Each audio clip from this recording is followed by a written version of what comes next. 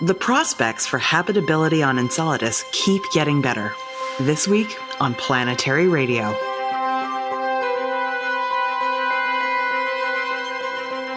I'm Sarah Al-Ahmed of the Planetary Society, with more of the human adventure across our solar system and beyond. And I'm Andrew Lucas, the audio editor for Planetary Radio. We hope you all had a very happy New Year's Day. So, unfortunately, Sarah is out sick this week, but don't worry. She's going to be back next week with new exoplanet science from the James Webb Space Telescope.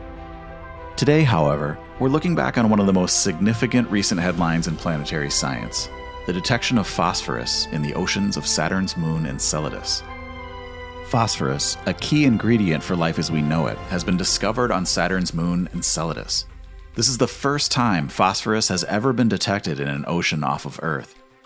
Chris Glein, a lead scientist at the Southwest Research Institute, joins us to talk about the discovery and its implications for the search for life off of Earth. Then, Bruce Betts pops in for What's Up. If you love Planetary Radio and you want to stay informed about the latest space discoveries, please make sure to hit that subscribe button on your favorite podcast platform. By subscribing, you'll never miss an episode filled with new and awe-inspiring ways to know the cosmos and our place within it. Saturn's moon Enceladus has a subsurface ocean underneath its icy crust. There are many water worlds in our solar system, but studying their contents is usually very difficult. We don't yet have the technology to land on an ice world like Europa or Triton and tunnel through the protective ice to the hidden waters below. That's why Enceladus is such a treasure trove. This moon of Saturn sprays jets of water from cracks in its ice that we can sample and analyze from space. NASA's Cassini spacecraft orbited Saturn from 2004 to 2017, before it dove into the planet's cloud tops and ended its mission. Cassini taught us so much about Saturn. We learned more about its rings and moons than we ever could have dreamed. But Cassini also flew through and studied the material spewing out of Enceladus. What it found there has been amazing. In recent years, we've learned of the detection of organic compounds in the water and evidence of hydrothermal vents under the ocean. But we can now add one more exciting puzzle piece to the mix: the detection of phosphorus. This is the first time that phosphorus has been detected in an ocean off of Earth, which has profound implications for the potential habitability of Enceladus and other ocean worlds. Our guest this week is Dr. Chris Glein. He's a lead scientist at the Southwest Research Institute in San Antonio, Texas. He's a geochemist who uses his expertise to answer some of the biggest questions humanity has ever faced. How did life develop on Earth? And are we alone in the universe? Chris decodes stories told by molecules and isotopes. He uses thermodynamic modeling, hydrothermal experiments, and balanced chemical reactions to paint a picture of conditions and processes on distant worlds, like Saturn's moon Enceladus. He and his team's new paper is called Detection of Phosphates Originating from Enceladus's Ocean. It was published on June 14th, 2023 in the journal Nature. Thanks for joining me, Chris. Hi, Sarah. Glad to be on. When I first read this headline, I was sitting on the couch scrolling through articles on my phone, and my partner, Dan, was sitting next to me, and I must have made some kind of strange noise because he turned to me and asked what I was so excited about, and I fully looked him in the face and said, "They found phosphorus on Enceladus." And he got this look on his face like, "I'm happy you're happy, but what?" I mean, this is a huge discovery, and I'm hoping that we can explain why this is such a big moment, not just for understanding Enceladus and ocean worlds, but for the search for life, because this is quite a headline. Right. We're digging a lot deeper than just looking for water now. But before we get into all those details, how did you find yourself studying Enceladus? I started in undergrad. I got really interested in astrobiology. It was the new hot topic in the late aughts. And so I was reading all these popular books about astrobiology and if there could be life elsewhere in the solar system or universe. And I initially actually started studying Mars. So that was kind of like around the time when people were excited about the two rovers on Mars, Spirit and Opportunity. So I was really excited about that. And I started grad school in 2006. And I initially started working on Mars stuff related to water on Mars and what that might mean. But then later that year, some papers came out reporting that a plume was discovered coming out of Saturn's moon Enceladus. And I thought that was just the coolest thing ever. So I quickly shifted gears because I thought that this is what I really want to study. And it seemed like it was a topic that people hadn't really dove into to the same degree that Mars had been studied. So I thought it was a great opportunity. Yeah, it's a hard call which one of the worlds in our solar system is my favorite, and sometimes I waffle between Enceladus and Io because who doesn't love volcanoes, right? But if I had to bet on any one world in our solar system having life that we could find now, it's probably Enceladus. It could be. I don't really like taking bets, competing planets or moons against each other. Enceladus looks like it's a pretty comfortable place to be if you're a microbe. Mars also looks like it has a lot of the ingredients for life, and we're still learning about other bodies like Europa and Titans. I wouldn't count them out either. Oh, for sure.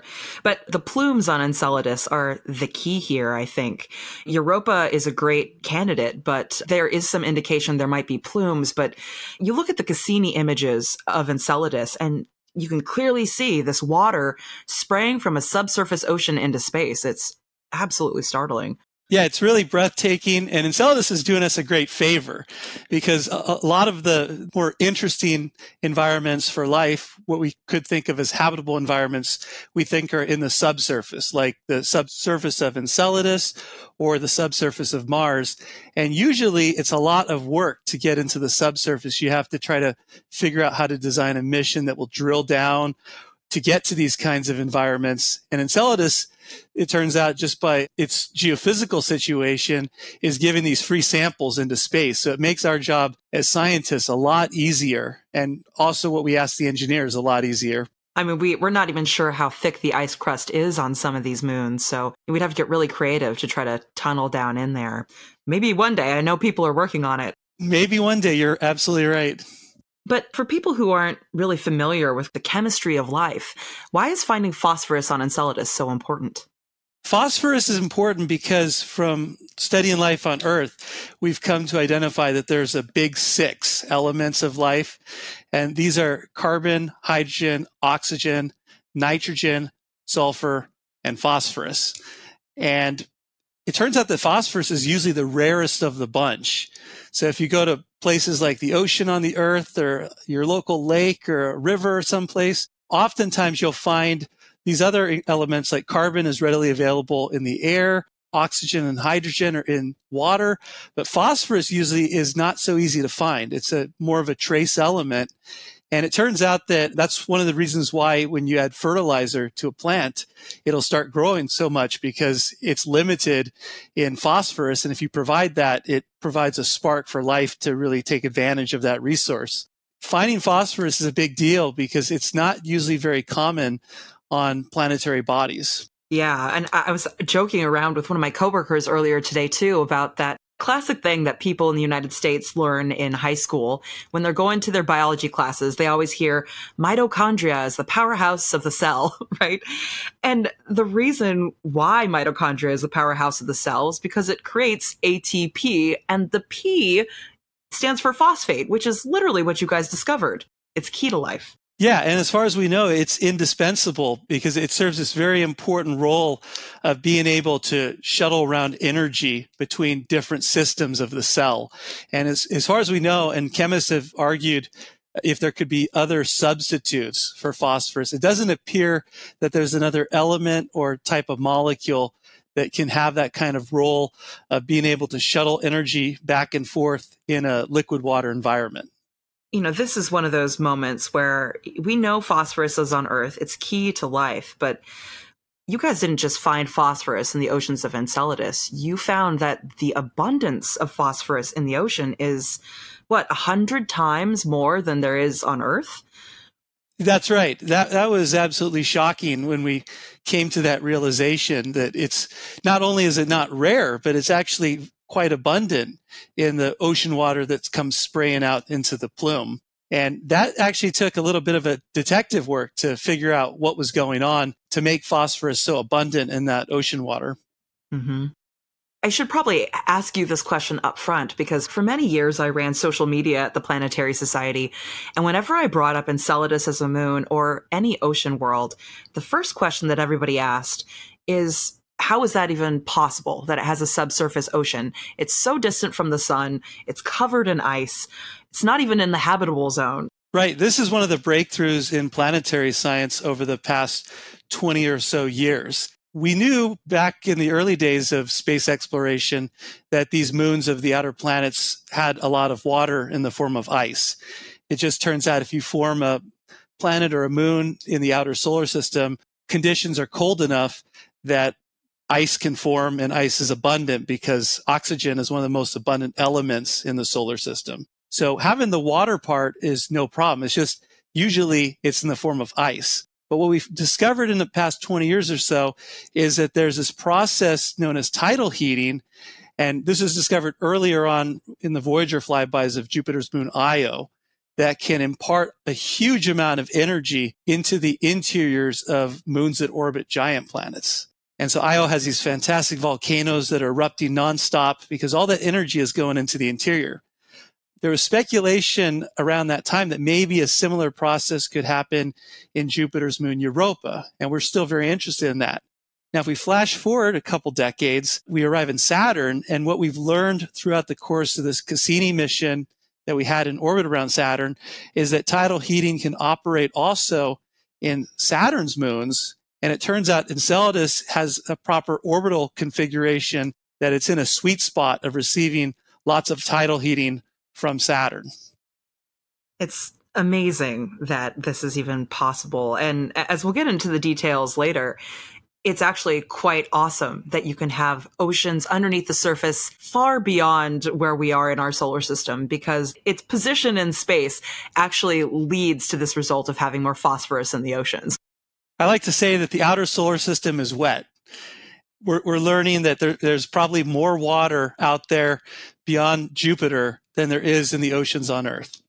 It just goes against everything that I assumed when I first began learning about moons and worlds in general. I understand why people get so confused and why they want to know how these oceans can even exist, because it's so cold out there, and yet there's just so much we're learning about the opportunity for places that could be habitable or just ocean worlds in general. I mean, even Pluto might have an undersurface ocean. But your research and almost everything we know about Saturn is made possible by NASA's Cassini spacecraft. One of the things that was made abundantly clear by Cassini is that Enceladus has these plumes. We got these amazing images of it. Cassini even flew through the plumes. So which plumes on Enceladus did Cassini fly through? Like, where were they located? So Enceladus has it's erupting stuff from its south pole. That seems to be the area where all the activity is concentrated. And what we found from Cassini, this is looking at the surface using images and using different spectrometers from remote sensing in space. We found out that there are these huge cracks on the surface of Enceladus around the South Pole, and we call them the tiger stripes because they kind of look like the stripes on a tiger. These cracks actually tap into the subsurface ocean on Enceladus, so they actually serve as conduits where liquid water can come up through these cracks, and then it erupts in what we call jets. So there are these jets all along these tiger stripe fractures at the South Pole. Over 100 of these jets have been mapped out. And what happens is these jets then erupt into space, and then when they get up to about 10 to 20 kilometers in altitude, then they kind of coalesce and merge together, and that forms a larger plume structure. So you could say that there's over 100 jets, these little features that shoot up out of the cracks, and then there's one huge plume that goes into space. How much water is this thing putting out? It puts out about 200 to 300 kilograms per second of water, and that would be enough to fill up an Olympic-sized swimming pool very quickly. So right. It's spewing out a lot of water, and it's interesting because if this process were going on for a large portion of solar system history, it might have removed a huge chunk of Enceladus's original water budget, which is interesting to ponder.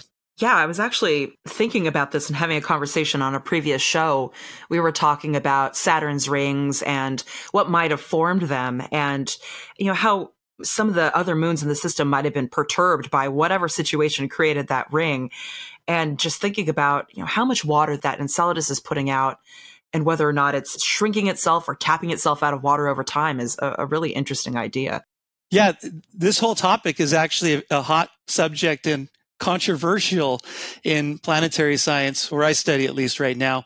The question of how the rings of Saturn formed, when they formed, and how that relates to the formation of some of these moons, including Enceladus. And people have vigorous debates about this, whether the moons and rings could be young or if they could be old. And we're still working on this. It's very exciting to see progress being made.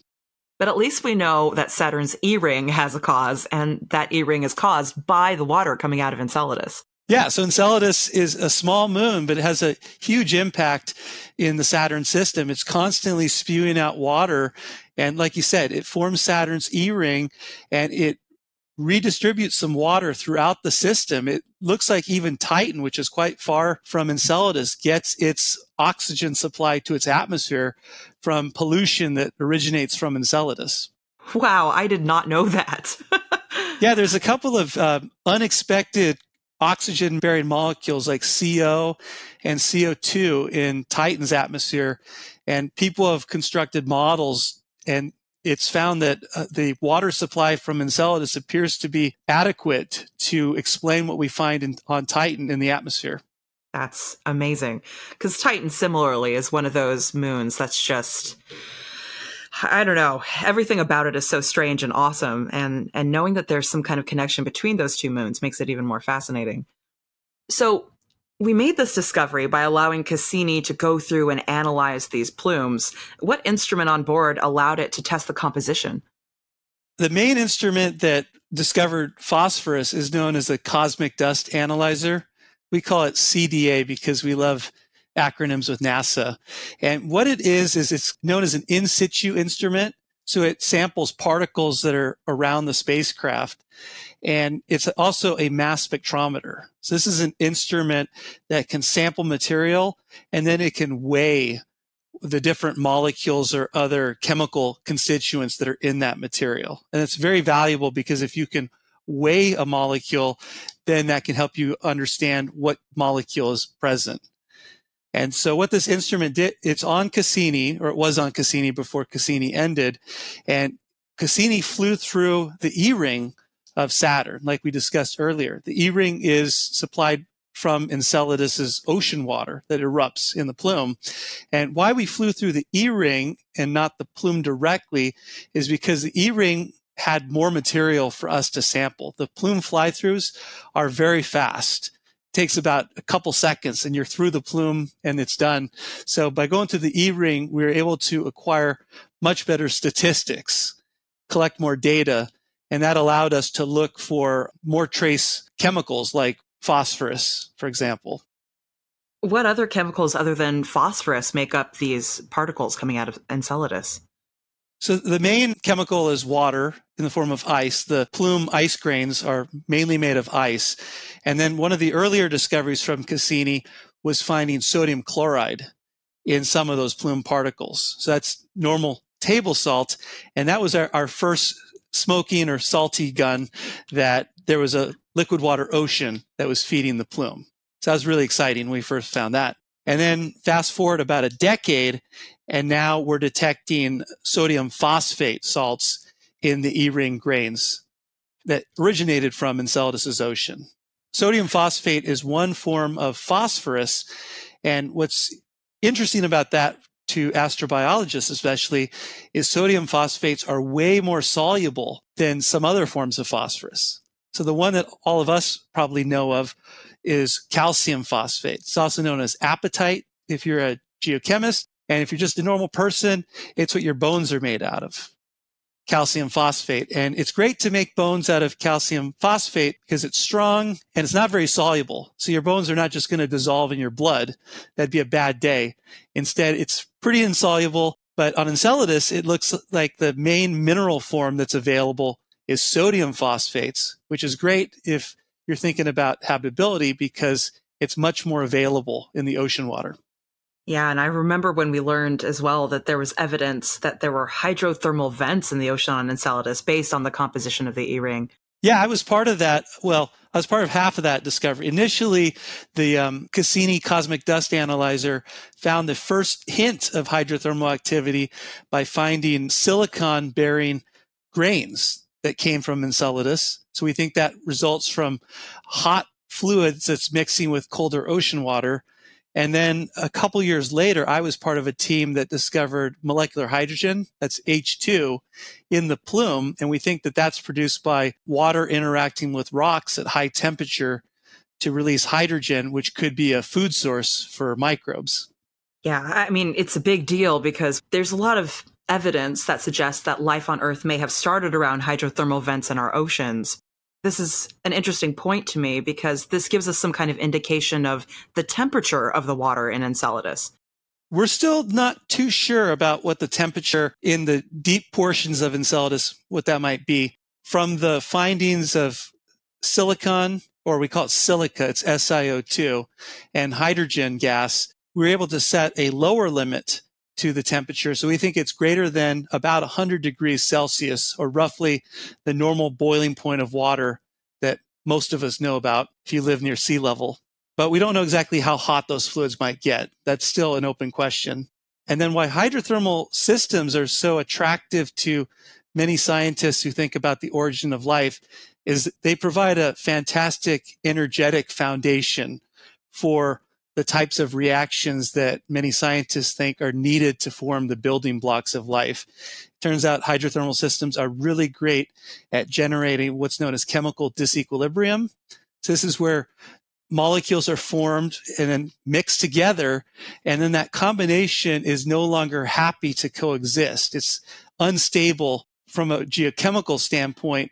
So if there's any kinds of catalysts available, or if there's a microbe available in an inhabited system, then that can help to support the synthesis of more complex organic molecules. And we have detected organic compounds in these ice grains as well. Yeah, we've detected organic compounds in both the E-ring and in the plume itself. It turns out we're just sort of getting hints of what those molecules might be. Cassini was not designed to do intensive characterization of organic molecules because organics can get quite complex. And so we got some hints that there are certain structures, like certain features containing oxygen or nitrogen.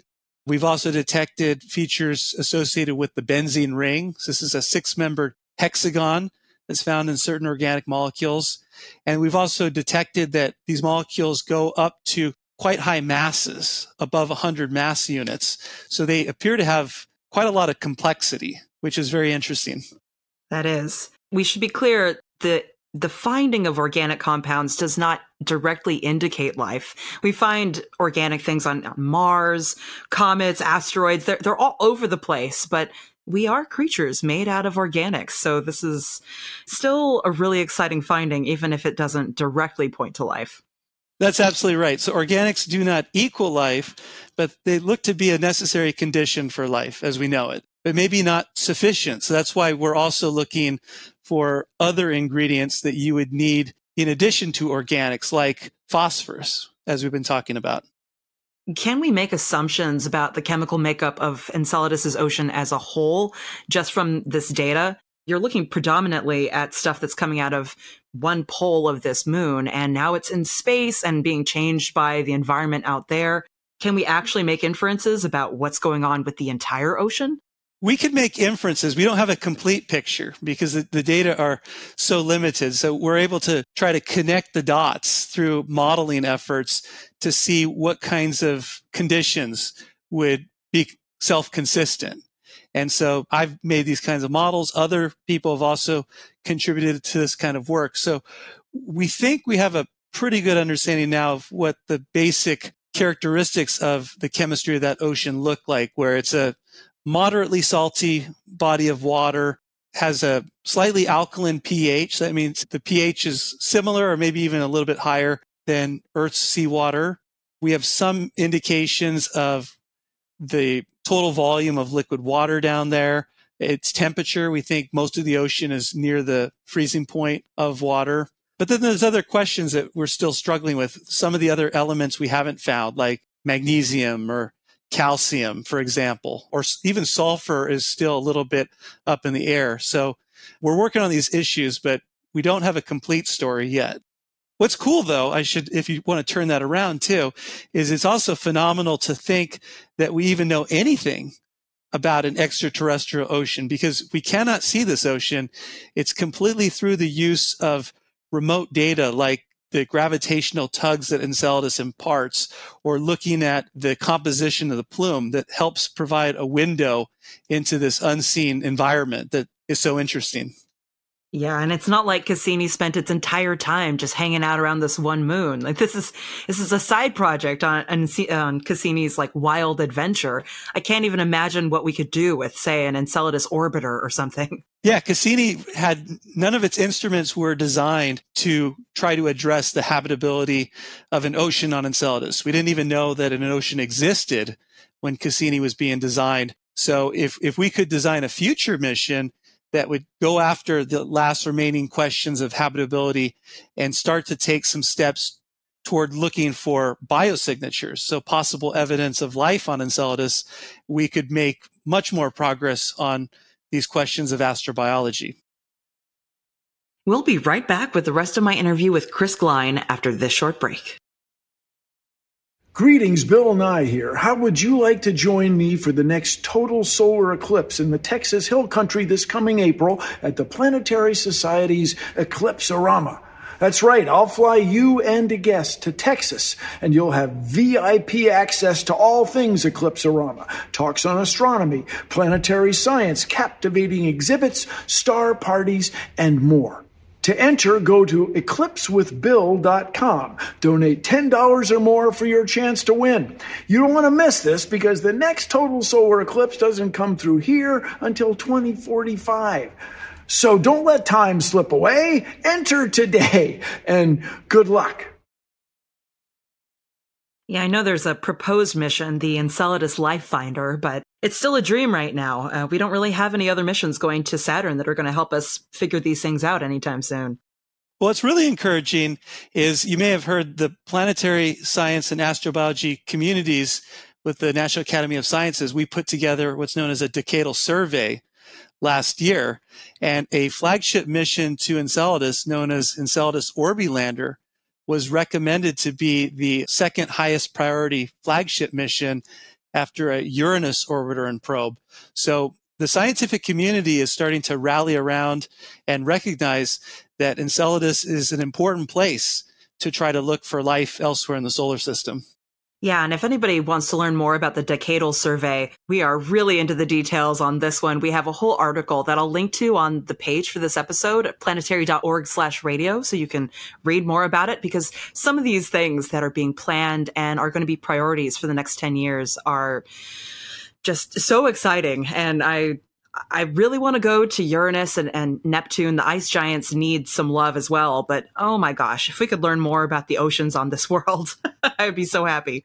Yeah, so it's going to be a great thing, especially for any younger listeners. This will be their kind of generation that will go after looking to see if there's any life or evidence of life in the solar system, because we haven't had a mission that's been dedicated for looking for life since Viking landed on Mars. We've had missions that have been designed to look for ingredients that life would need, like liquid water. Follow the water has been NASA's thing, but we're now starting to gear up for a new dedicated search for life on ocean worlds that will help to synthesize all the science that we've discovered over the past few decades.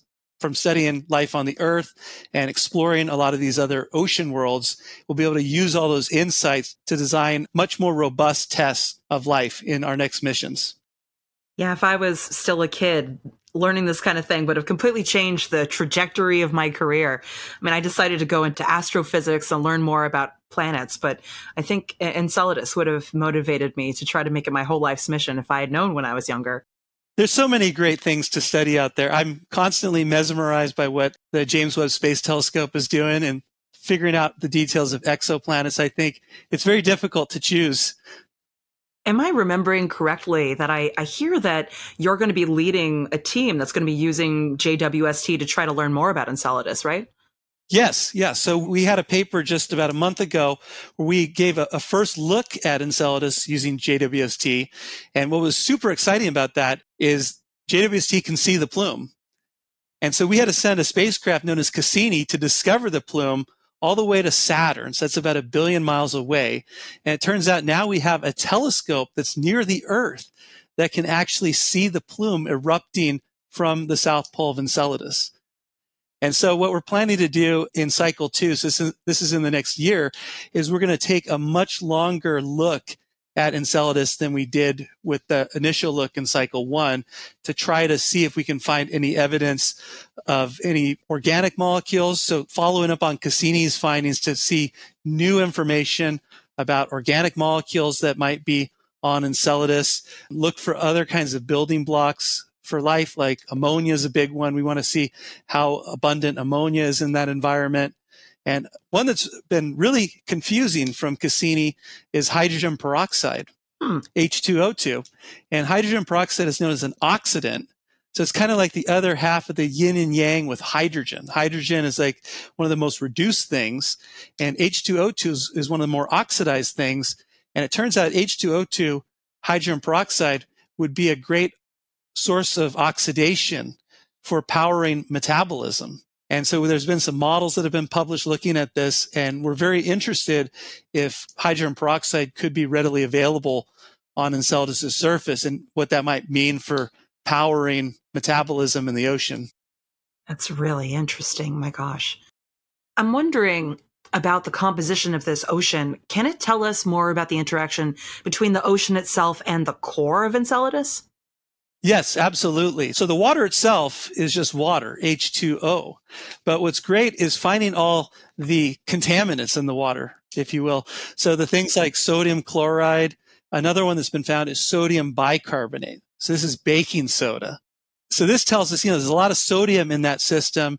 So for a geochemist, this is telling me that the sodium has to come from the rock, because minerals and rocks contain sodium. So many of us are familiar with different kinds of minerals and rocks. Like one kind of mineral is known as feldspar, which is really common in granite.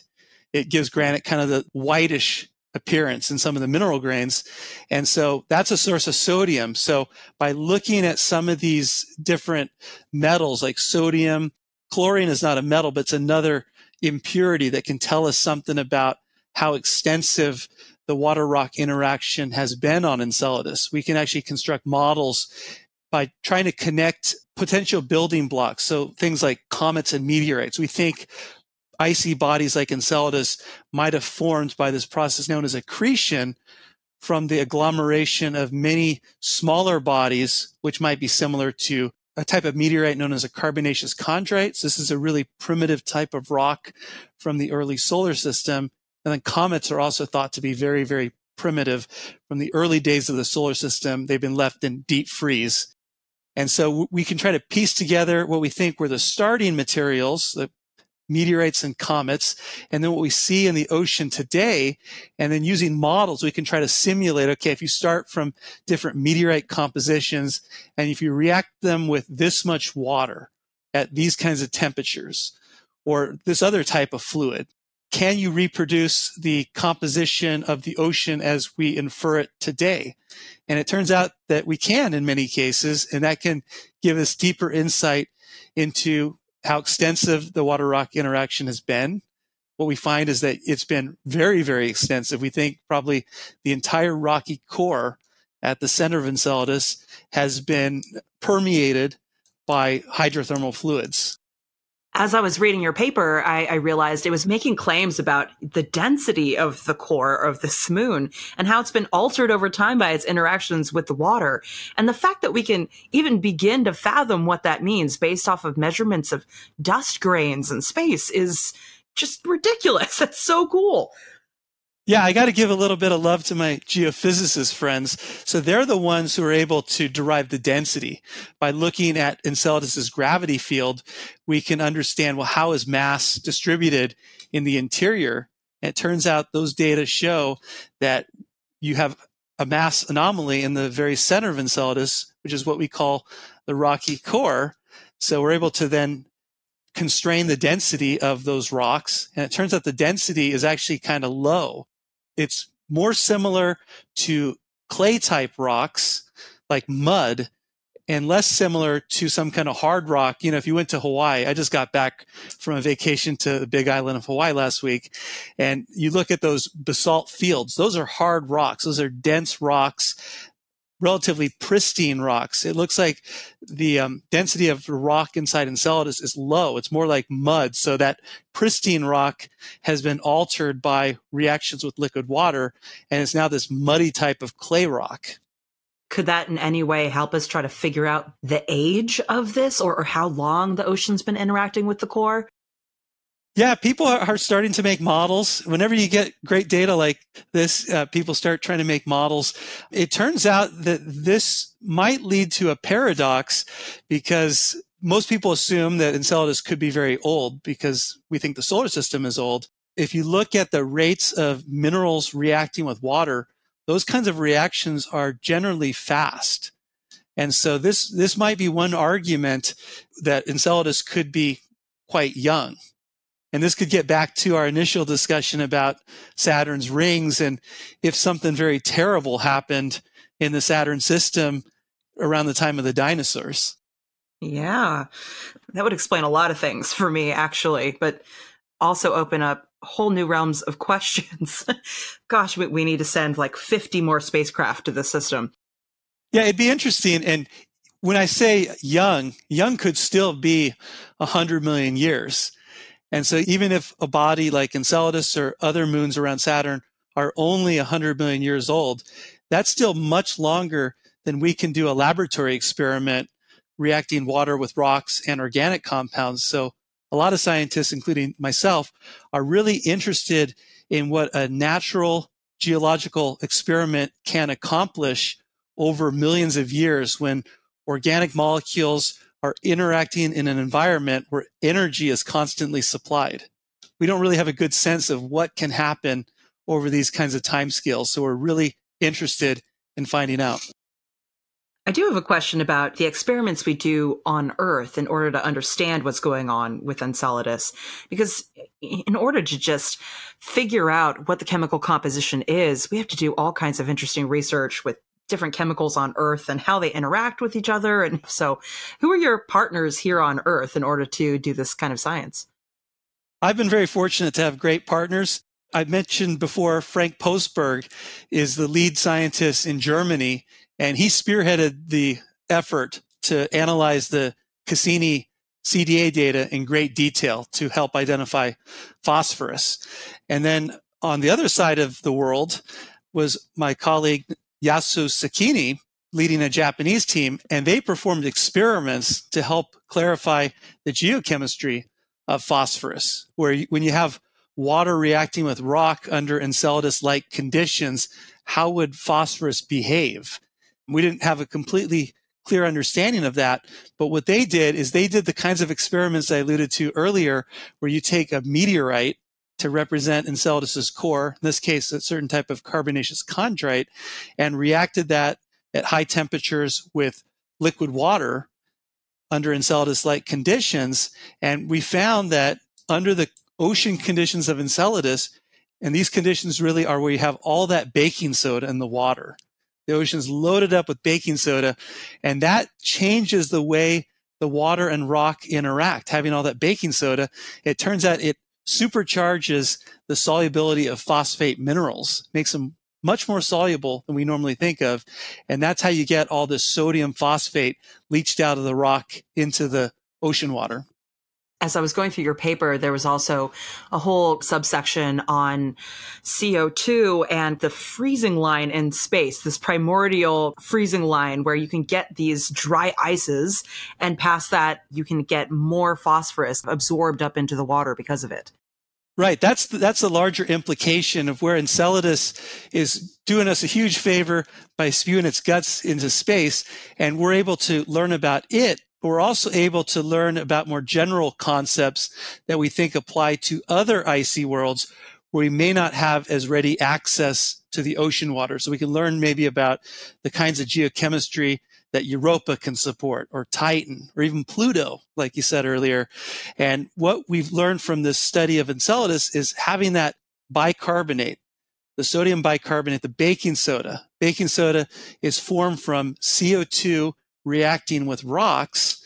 And so CO2 appears to be a very important ingredient to making phosphorus available.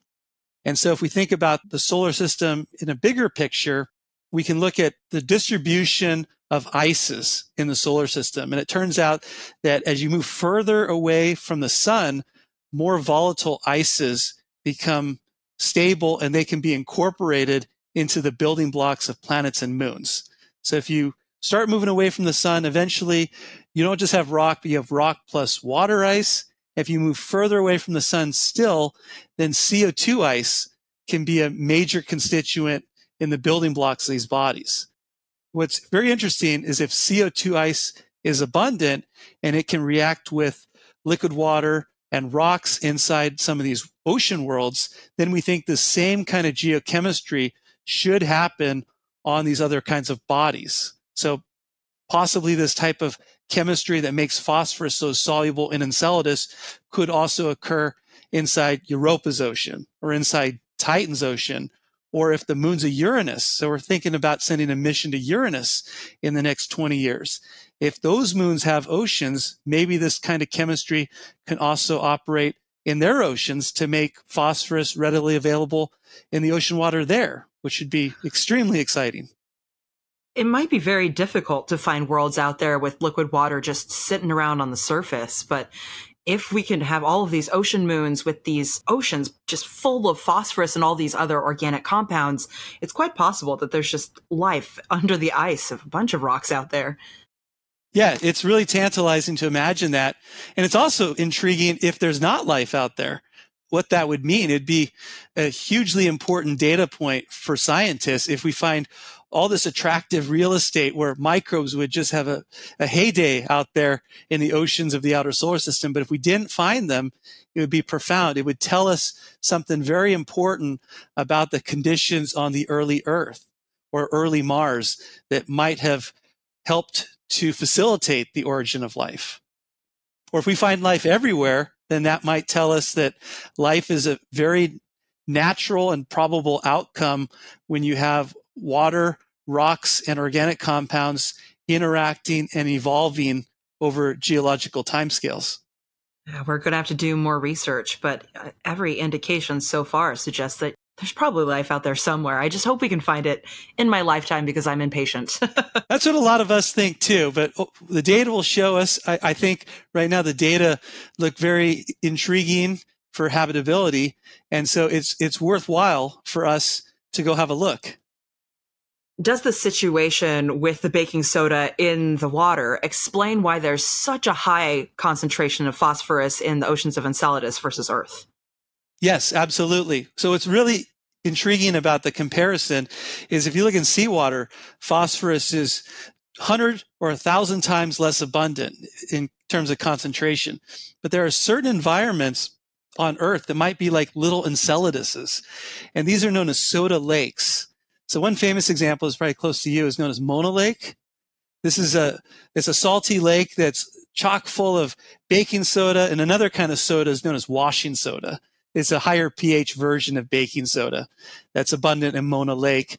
And there are these other soda lakes in Washington State and British Columbia that are even higher in phosphorus. And it turns out those environments have the baking soda being very abundant. And it turns out phosphorus is also abundant. And people at the University of Washington have made models looking at this kind of chemistry. They did it for early Earth. And they first clued in the planetary science community that these are the kinds of environments that support abundant phosphorus, which got us thinking about, well, if Enceladus has an ocean that's rich in baking soda, might this concept also apply? And would this be very favorable for life? And it looks like the answer is yes. Have you been to go visit some of these lakes just to see them for yourself? Oh, yeah, I've been to these lakes in the more distant past. More recently, I haven't been there because travel's been at a standstill up until earlier this year. So I'm looking forward to going back soon, though. I want to take a little fork because there was a whole topic in this paper that I knew absolutely nothing about, which I love. But your team's research suggests that there are systems similar to Earth's, and forgive me if I pronounce any of this wrong, hydroxyapatite calcite and this Whitlockite calcite buffer. I know nothing about this, but the paper seemed to suggest that these kinds of buffer systems are really important to the balance of chemicals in our ocean and potentially life on Earth. Absolutely. So we're really diving into the nitty gritty of the geochemistry now. Yeah. Basically, how you can think about it is, so hydroxyapatite is a form of calcium phosphate. And then another mineral that you mentioned is calcite, and that's calcium carbonate. So apatite is what we find in our bones, and calcium carbonate or calcite is what a lot of seashells are made out of. And the common theme between those two minerals is calcium. And the calcium is really the key to understanding the availability of phosphorus. It turns out that in Earth's seawater and in many freshwater environments on Earth, the calcium takes over the phosphorus. It acts as a sink of phosphorus, and phosphorus is not soluble because calcium is holding onto the phosphorus so tightly in the form of calcium phosphate minerals. What Enceladus's ocean chemistry does is, when you have all that baking soda and all that washing soda, that provides what's known as a carbonate ion. And what the carbonate ion does is it bonds to the calcium. So it basically shoves off the phosphate from calcium, and then it replaces the phosphate with calcium carbonate. So it's kind of a competition for calcium between carbonate and phosphate. And when you have lots of carbonate present in the soda ocean, the carbonate wins, it takes over calcium, and then phosphate is left to walk away, and it's made available in the ocean water. I see. Thank you for getting into that, because as I was reading through, anytime I stumble across something that I have heard nothing about, I love those moments, because the deeper you dive into this science, there's so much to learn, and so much that even experts or people like me that try to spend all of our time reading about it, you can't learn everything, you know? And it really comes down to the data from Cassini, though, because all this stuff in hindsight can make beautiful sense. But a lot of it's really difficult to just come up with if you're sitting in a room pondering what's happening on Enceladus. So we need to explore places, because exploration, I know the Planetary Society is big on exploration. Exploring these other worlds gives us these insights that we wouldn't normally come to, and that can be very powerful. For both Earth and understanding other worlds, you know? And the fact that Enceladus is a priority in the decadal survey means that we're going to be spending a lot of our time advocating for these kinds of missions. So, you know, if anybody out there isn't a Planetary Society member, you can help support this kind of research by becoming a member, because this is literally our jam. Yeah, we're going to be continuing to advocate for these kinds of missions. The decadal survey was clear that this is going to be a priority in the coming decade or 2 decades, sending missions to the outer solar system like Enceladus to look for evidence of life. And then we can apply that information to what we know on Earth, and then our exploration of exoplanets with things like JWST, because we're about to get a lot of information about at least the atmospheric composition of worlds far from our own. And we're going to have to figure out how to interpret that. Right. That's where everything's kind of interconnected. Earth is an ocean world. We've been talking about Enceladus, which is an ocean world. And then many of these exoplanets we'll find are probably also going to be ocean worlds. And we may not get the same kinds of data from these exoplanets. Like, we certainly won't be able to sample ocean water. I believe we won't be able to sample ocean water on an exoplanet anytime soon. But maybe we can take some of what we've learned from Enceladus and the Earth, and then we can try to construct new models under exoplanet conditions to get a more universal concept of how oceans evolve. So maybe oceanography on Earth and oceanography on Enceladus are like 2 branches of a larger field of oceanography that we don't yet understand. Wow, just astro-oceanography sounds like a topic that I would love to get into, and I hope someday people can major in it, get their PhD. That would be great. I think we're headed there, though. But, it begins with things like this research, with understanding more about our local worlds and how we can apply it to everything else. So thank you to you and your team for doing this research. Who else on your team was participating in this?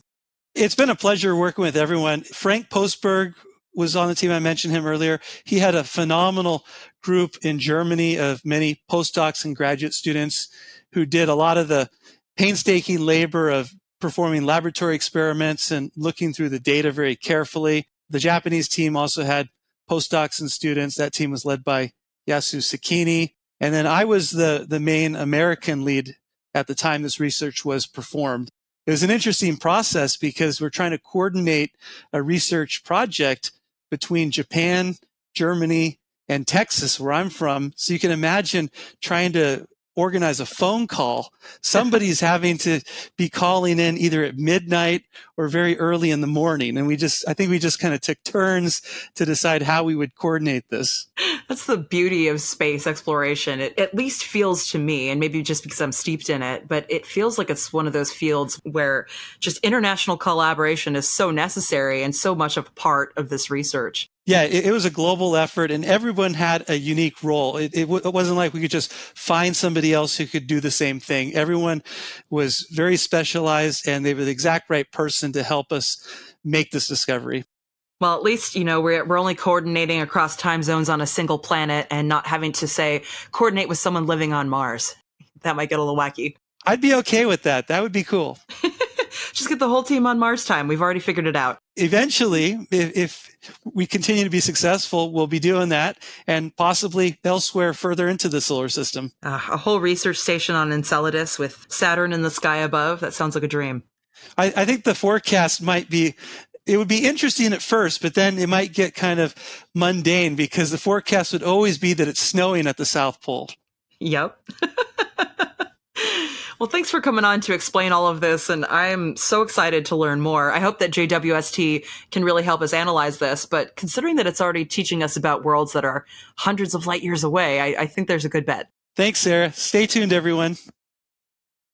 Even the smallest detection of life on another world would completely change our understanding of life in the universe. We can't say for sure what's happening in the oceans under Enceladus's icy crust, yet. But each new puzzle piece adds to the picture. Now let's check in with Bruce Betts, the chief scientist of the Planetary Society, for What's Up.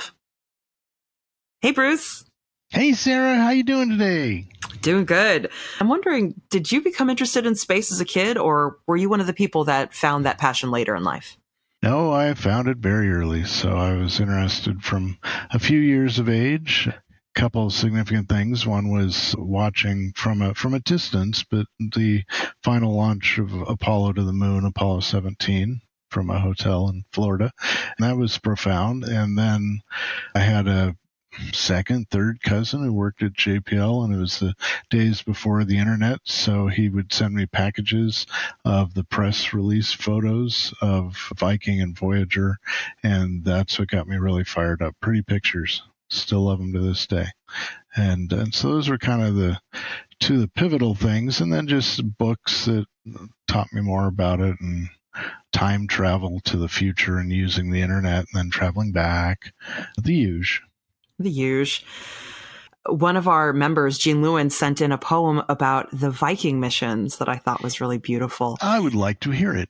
Yeah. And it's cool because another person actually wrote me today saying that they wished more people knew about the Viking landers and their tests and search for life. So it was perfect. But here is Jean Lewin's poem about the Viking landers. Off to Martian surfaces, a Titan Centaur proved the way, with orbiters and landers to last for 90 days. Twin galactic longships, Vikings 1 and 2, searching for the signs of life as the mission so ensued. Alas, nothing definitive, though if I were to decide when you see Vikings come ashore, it would be wise to hide. Instead of staying there on Mars, the Martians had a plan. They pulled up stakes and came to Earth and mingled among man. The landers, when they both touched down, used a Dacron polyester chute. The Martians may have upcycled it, explaining those folks in leisure suits. You see it, it was the 70s, and with fashion ebbs and flows, Martians were hiding in plain sight in those casual pastel clothes. Nice. But nah, man, I am looking forward to a day when we can go back to Mars thoughtfully, carefully, and do these experiments again. Because what happened with those Viking landers, if you're out there listening and you don't know, their experiments for life were very fascinating. Very, what is the word? They couldn't determine whether or not there's actually current life on Mars, extant life at the moment, but they did provide some really big mysteries that I want to go back and learn more about. Okay. One instrument and a small set of people claimed there was evidence for life, but there was plenty of evidence that it was a non-biological release. Totally. And the others were pretty negative. But yeah, it was a weird way to start Mars landed exploration, to focus entirely on, we will send a mission that looks for life and looks for life and looks for life, which now we've got a much more methodical way of surveying the planet, figuring out good places to look for, evidence of past life, which is far more likely, particularly on the surface, because we've learned the surface is pretty nasty, not compared to my friend Venus I'll talk about. I never called Venus my friend before. I'm sorry, Mars. Anyway, yeah, it'll be nice, and it'll be great if and when we get the samples back from the surface of Mars, which have been taken and are being taken by Perseverance, because that'll allow us to go crazy in Earth laboratories with much more advanced techniques. Right? You think we're going to learn stuff from the moon samples and the OSIRIS-REx rocks and all those things, but oh my gosh, the things we could learn from those Martian samples once we get them. Hopefully we get them. And if anybody wants to support the Mars Sample Return Mission, we have a petition going on our Action Center. So I'm going to link for that on this episode of Planetary Radio. Nice. That way, if you want to kick in your vote behind actually bringing those samples back from Mars, we'll make sure it gets to the right people who can hear that. How about we travel to Venus and I'll give you a... All right, let's go to Venus. All right, Venus. Probably know, sulfur dioxide clouds. That's what makes it so we can't see the surface. Pretty exotic, pretty wild, pretty nasty. But people often picture, I think, when they hear sulfur dioxide acid rain, that is coming down on the surface. But it actually...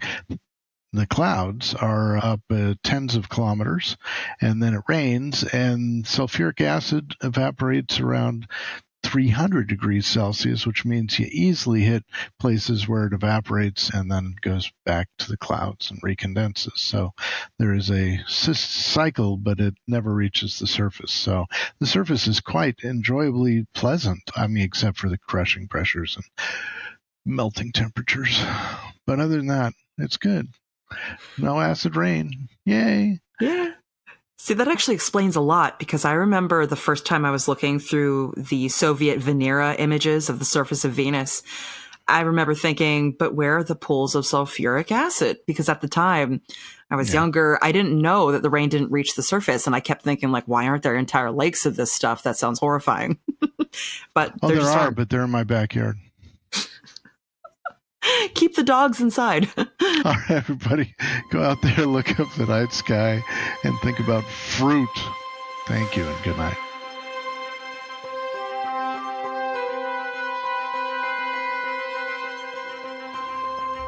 We've reached the end of this week's episode of Planetary Radio, but we'll be back next week with new results from JWST about the exoplanet K2-18b. You can help others discover the passion, beauty, and joy of space science and exploration by leaving a review and a rating on platforms like Apple Podcasts. Your feedback not only brightens our day, but it also helps other curious minds find their place in space through Planetary Radio. You can also send us your space thoughts, questions, and poetry at our email at planetaryradio@planetary.org. Or, if you're a Planetary Society member, leave a comment in the Planetary Radio space in our member community app.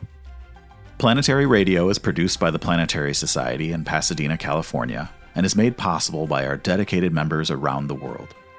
You can join us and help many more amazing space mission launches to success at planetary.org/join. Marco Verda and Ray Pauletta are our associate producers. Me, Andrew Lucas, is the audio editor. Josh Doyle composed our theme, which is arranged and performed by Peter Schlosser. And I'm excited I get to say this. Until next week, Ad Astra.